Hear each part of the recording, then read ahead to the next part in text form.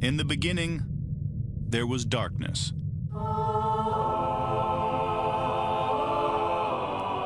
Then, there was Paul Brown. Paul Brown transformed the game.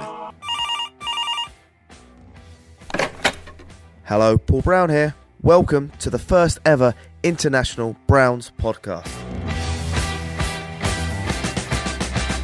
London calling to the faraway towns. Now war is declared and battle come down. Good morning, Cleveland. I'm here with my co-host Jack and an absolute superstar legend, Jake Burns. Jake, how are you? I'm good, Paul. Jack, thanks for having me.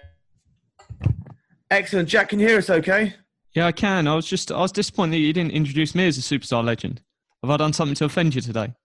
You did come on the show wearing a patch shirt, so you know you've got that yellow card against your name. But we have Mark Schofield on. So, Jake, give us a quick overview of what's been going on the last 18 months. I just simply can't keep up with you. 1 minute you're here, 1 minute you're there. You're like a superstar legend just climbing the Cleveland Browns ladder. Yeah, so you guys can find me at the OBRs, which is where I've been since the beginning of the year. But I also started to leap out a little bit to Cleveland.com. So I'm on Cleveland.com, doing an article or two there every week. I do the Browns film breakdown stuff as well. None of that has changed, but really just the OBR, Cleveland.com, and then I have my own little Browns film breakdown podcast as well that we do on top of that. Awesome. Now, Jake, I'm sure that everyone listens to our show, also listens to yours. But if you don't listen to Jake Burns, he is the mecca for breakdowning the Cleveland Browns games and detail around the Browns. So, Jake, thank you very much for your time tonight. Hey, no, my pleasure, guys. You know that. Anytime you have me on, I'd love to join. All right, excellent. So, first thing first, we've got some questions from some of our guests or listeners. And the first question is from a super fan. It is Pumpkinhead. What positions in the free agency are the most important for the Browns to address? Good question. I think they need to address – well, let's start it this way. Both the draft and free agency are both extremely heavy defensive quality. I guess supply of players is heavily favored to the defensive side. I would say the free agency market heavily favors box players, linebackers, defensive linemen. So if they could get, one of the edge rushers that they deem fit that they can afford, D tackle that they can afford, and then there are a couple linebacker choices. C.J. Mosley's available, probably going to be available. Anthony Barr, Jordan Hicks from Philadelphia, those names are available. I'd like them to add one linebacker. That's the way they can do it. Interior guys, Grady Jarrett, I don't think he hits the market. He's possible, but I would be surprised. You can look at Ndamukong Suh. You can look at the potential of somebody like I think Sheldon Richardson is available. And then one more name I can't remember off the top of my head. But there are options at D tackle, obviously. And then on the edge, you have Clowney, you have Frank Clark, you have D Ford, all of which will probably be available. DeMarcus Lawrence. Some of these guys will get tagged, but there's a chance some of them get to free agency. And if they do get to free agency, I think you certainly have to look at defensive tackle, defensive end, and linebacker being positions that they can address there. Not really much help in the secondary. Corners are a little thin. Ronald Darby out of Philly was a name that was going to be fun, but I think he had an ACL tear mid-year, so he's sort of, I wouldn't say damaged goods, but you just don't know what you're getting there. There are a ton of safeties to be had, the likes of LaMarcus Joyner and Tyrann Mathieu, all the way up to Earl Thomas, but the Browns don't really need those positions, so I don't expect them to get much secondary help in free agency. So if I had to put you on the spot and I tell you you can sign 3 free agents, who would be your favorite 3 names? Ooh, 3 free agents. So if you have a dream list of guys that you don't think are going to be tagged, I think you would start with the idea of Grady Jarrett. He's a dominant interior player who can pass rush and hold his own against the run, which is pretty important, obviously, and the Browns struggled against the run. Pairing him next to Larry would be ideal. Getting C.J. Mosley would also be ideal. Obviously, CJ's a middle linebacker, as is Joe Schobert, but you can find ways to make that work. And I think maybe the idea of Joe Schobert is a successful coverage linebacker. You pair him up with Mosley, who's a bit of a more sure tackler on the interior, then you're going to have maybe a little bit better overall defense. And then getting maybe a second defensive tackle that's somebody affordable or somebody at the lower levels of the defensive end. Maybe Ezekiel Ansah as the defensive end option. There's only so much they can spend. But if you could get, in a dream world, I guess, if you could get Barr, you could get Mosley, and then you could get Grady Jarrett, you would feel pretty good about that. I mean, I would love Jadeveon Clowney if the Texans let him get to free agency. He is extremely well-rounded. I think his pass rush production stuff dipped a little bit, but I think it was because of some other factors. He did really well against the run.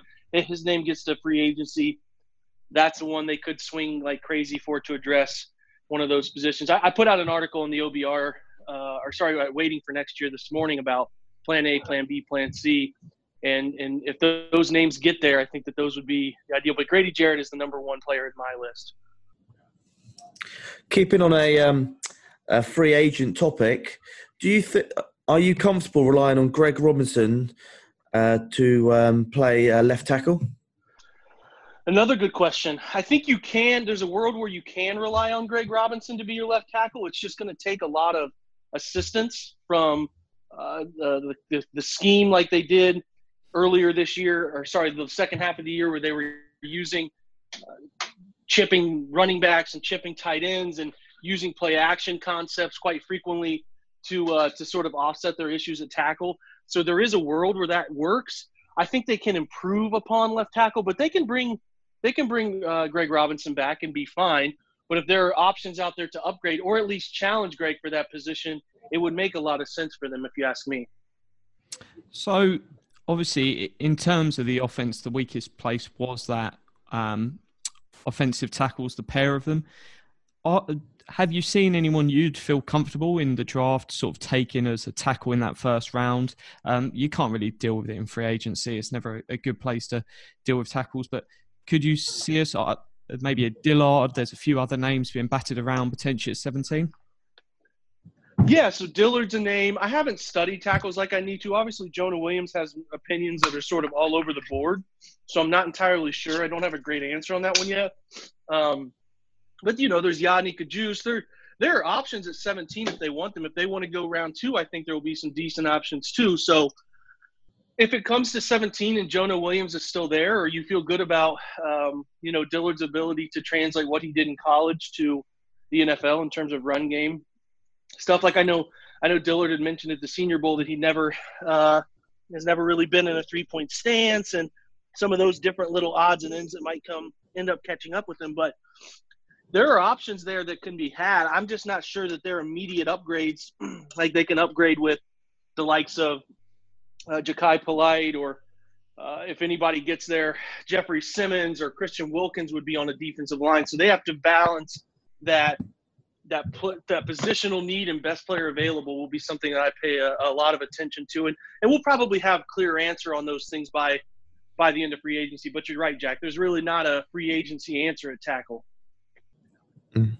Awesome. One of our regular listeners, Jim Custard from Galway in Ireland, he says, do the Browns need an upgrade at strong safety depth? Was Kendrick a capable contributor last year, or was he just used in the box? Good question. I think that they will probably look to upgrade him. I would imagine. So he can play that box safety and be okay, but I think that they might look to upgrade that position overall. They might spend a late draft pick on that position, but it's not altogether extremely vital. I think you can still be fine with Derrick Kendrick, but for the most part, they might consider upgrading that spot. And if I had to guess, Jack, Paul, I would presume that they do so late in the draft, maybe one of their extra 5th-round picks or something along those lines. Yeah, because Kindred was a 4th-round pick, if I remember correctly. Yeah, something like that. He wasn't expected to do all too much, but he's done a nice job. I'm just not sure that they really have figured out in his time spent with the Browns that he hasn't been very good in pass coverage. So they might look to bring somebody in who can focus a little bit more there. So a question from a guy that's always active, Hammer, and the handle is at in Dorsey We Trust. In what area / skill do we want to see Baker improve on in year 2? Here's where I am with Mayfield. I tried to address this in my last podcast. If you look at what Mayfield was able to do, which included 39 tight window throws, which were second in the NFL, by far, I can't even say it is by far the most impressive part of his game. The ability to throw the football and fit it into tight windows is one of the more challenging things in the NFL for quarterbacks to do. And being able to do it at that level in just 13 games was really special. Now, 27 touchdowns, 14 interceptions. You're looking at pretty much a 2-for-1 ratio. Where I think he can get better, if you take his game statistics, extrapolate them over 16 games instead of 13, you're looking at, or I should say 13 and a half, you're looking at probably like 32, 33 touchdowns, probably something along the lines of 15, 16 interceptions, 42-ish, 100 yards, 64 completion percentage, maybe 65. What I'm getting at is if he just sort of stays at the status quo, he is a really, really good NFL quarterback. There are signs there that he can be that elite quarterback we all hope he can be. But if he just remains doing what he is doing the rest of his career, that's really impressive, and that's going to be a really, a decade long of really good quarterback play for the Browns. I expect there to be a jump, as there are for most quarterbacks, year 1 to year 2. The game sort of slows down. You get more coaching. You get all offseason, all training camp, all OTAs as the first-team quarterback. All of those things come into play. You add in Freddie Kitchens getting a full offseason with Mayfield to get as comfortable with each other as they can instead of that sort of rushed marriage that they had in season. You add Todd Monk and his ability, or I should say his passion to drive the football downfield. I think the end goal for Mayfield year 1 to year 2 is his trajectory should be how do I get to where Pat Mahomes is? The Browns have to add more weapons around him. I think that they can do that. But at the same time, there's enough here to say I want to get to 40 touchdowns. I would like to cut the interception number down to about 10 or so-ish. I think that's got to be the goal. Cut down on turnover-worthy throws and really continue to, take those traits that you showed in year 1 and push them into year 2 and sort of advance on those. And I think there's every sign that he'll be able to do that. I'm very interested to see how he goes year 1 to year 2, but we should feel extremely encouraged. Yeah, I think that you had the really good point on your podcast today where you went into even more detail. And I think it's all about what the turnover actually is, because if there was my favourite pass of the year was the insane one, which he literally fit within a couple of inches and it went through to Jarvis Landry, the really long one. But that could have easily been a turnover. And the aspect of, I think if we go the more Moncton route, we saw a lot of turnovers for Fitzmagic and with Winston. But if it's a case of you're airing it up and you're getting an interception and the other team's getting it back on their 5-yard line, it's not that bad an interception because it's basically the same as a punt. So, and there's variables to that too, Jack. Like he threw, I think, 15 turnover-worthy passes and 14 of them were intercepted. That's a really high number. So there's going to be times where balls are just dropped, interceptions are dropped, or guys don't make a great play on it like we saw this year. So you're right. There is going to be some balance where tight window throws are, a little bit of a precautionary thing because you got to find a balance there. And I tried to address that today that when I was watching the Browns, I didn't necessarily see them have open receivers running all the time downfield, as opposed to what you maybe saw from Mayfield at Oklahoma, where there were quite a few open receivers he was throwing to occasionally. I didn't see that with the Browns very often. Separation wasn't necessarily at a premium. And I get that separation isn't always going to happen in the NFL, but you would hope as time evolves, as Monken gets involved, as Kitchens gets more involved and comfortable with Mayfield, they can find ways to scheme guys open more often, alleviate some of those unnecessary tight window throws that can lead to interceptions, and then you can sort of take out those turnover-worthy decisions that we see often. But I think to sort of the crux of who Mayfield is, he's going to have that desire to rip the ball into tight windows. Like, he's a gunslinger by nature. I wouldn't be surprised if he sits around 10 to 15 interceptions a year. But if you're throwing 35 to 40 touchdowns a year with 10 to 15 interceptions, it's not a big deal. So he's got to find that balance. He's got to continue to be able to be comfortable using his check down, some of those things. So I think we'll see the best version of him next year. Just my one last question on Baker. Do you think the tackle play has an impact? Because Freddie did some awesome scheme work to cover that weaknesses of both tackles. But does that have a knock-on effect of we didn't have as many receivers schemed open, less downfield, because they were sort of penning almost tight ends in to cover and protect your two tackles? Yeah, I mean, it could. I think that that'll be a big part of what they do, is because downfield passing game will be important. Obviously, if you look at what you mentioned earlier, Jack, with the Buccaneers, there were only two quarterbacks in the NFL who threw the ball past the first down marker on 50% of their throws, and both played for Tampa Bay. So that aggressive style is going to come here through Monk, and that aggressive style was already here with Kitchens. But how they sort of manifest the balance in protecting their tackles from tough situations, I thought Mayfield did a really nice job in the second half of the year, finding the balance and getting out of the pocket and sliding and shuffling and avoiding defenders while keeping his eyes downfield, which is a really great trait. If you have a quarterback who drops his eyes at the hint of pressure, that's a big problem. Tough for guys to get over that. Mayfield was one of the best at keeping his eyes focused downfield while also being able to work in the pocket, step up, slide out, some of that stuff. That was really encouraging. But they're going to have to help tackles on occasion. Everybody in the NFL helps their tackles on occasion, but you want your tackles to be able to sit on an island every now and again and sort of anchor in their man, because, you know, the more receivers you can have out, it's going to stretch a defense as often as possible. That's going to give you more passing windows to throw in. So I do expect them to, help their tackles, even if they draft one, either Dillard or, Williams or whoever. I do expect them to help those tackles out. Still, it's the frequency at which they help them, which will be very interesting to me, and will tell us how much they trust them. Excellent. Jack, have you got some breaking news there coming through? It's football-related news. Chelsea got Man United in the cup, but back to this. Oh, okay. Jake, Hellhound, East London fan of ours who listens to the show. He's actually a West Ham supporter. Would you move Ogba inside and get another pass rusher? I don't think so. I've been sort of underwhelmed by when Emmanuel Ogba did get interior reps. I think that's easy to say, but I don't think that's a fit for him.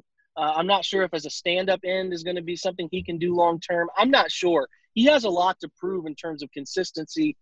I think he's best with his hand in the dirt, but he's got to be more productive as a pass rusher.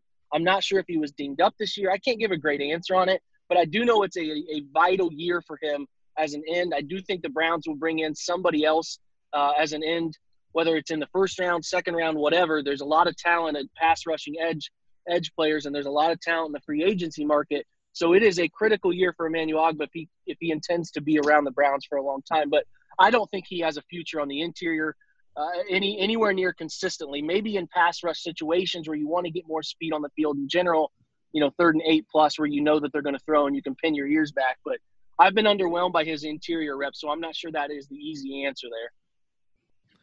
No, thank you so much for coming on, Jake. You are one of our favourite guests and sort of one of the superstars of the Brown community. Let everyone know where they can find you.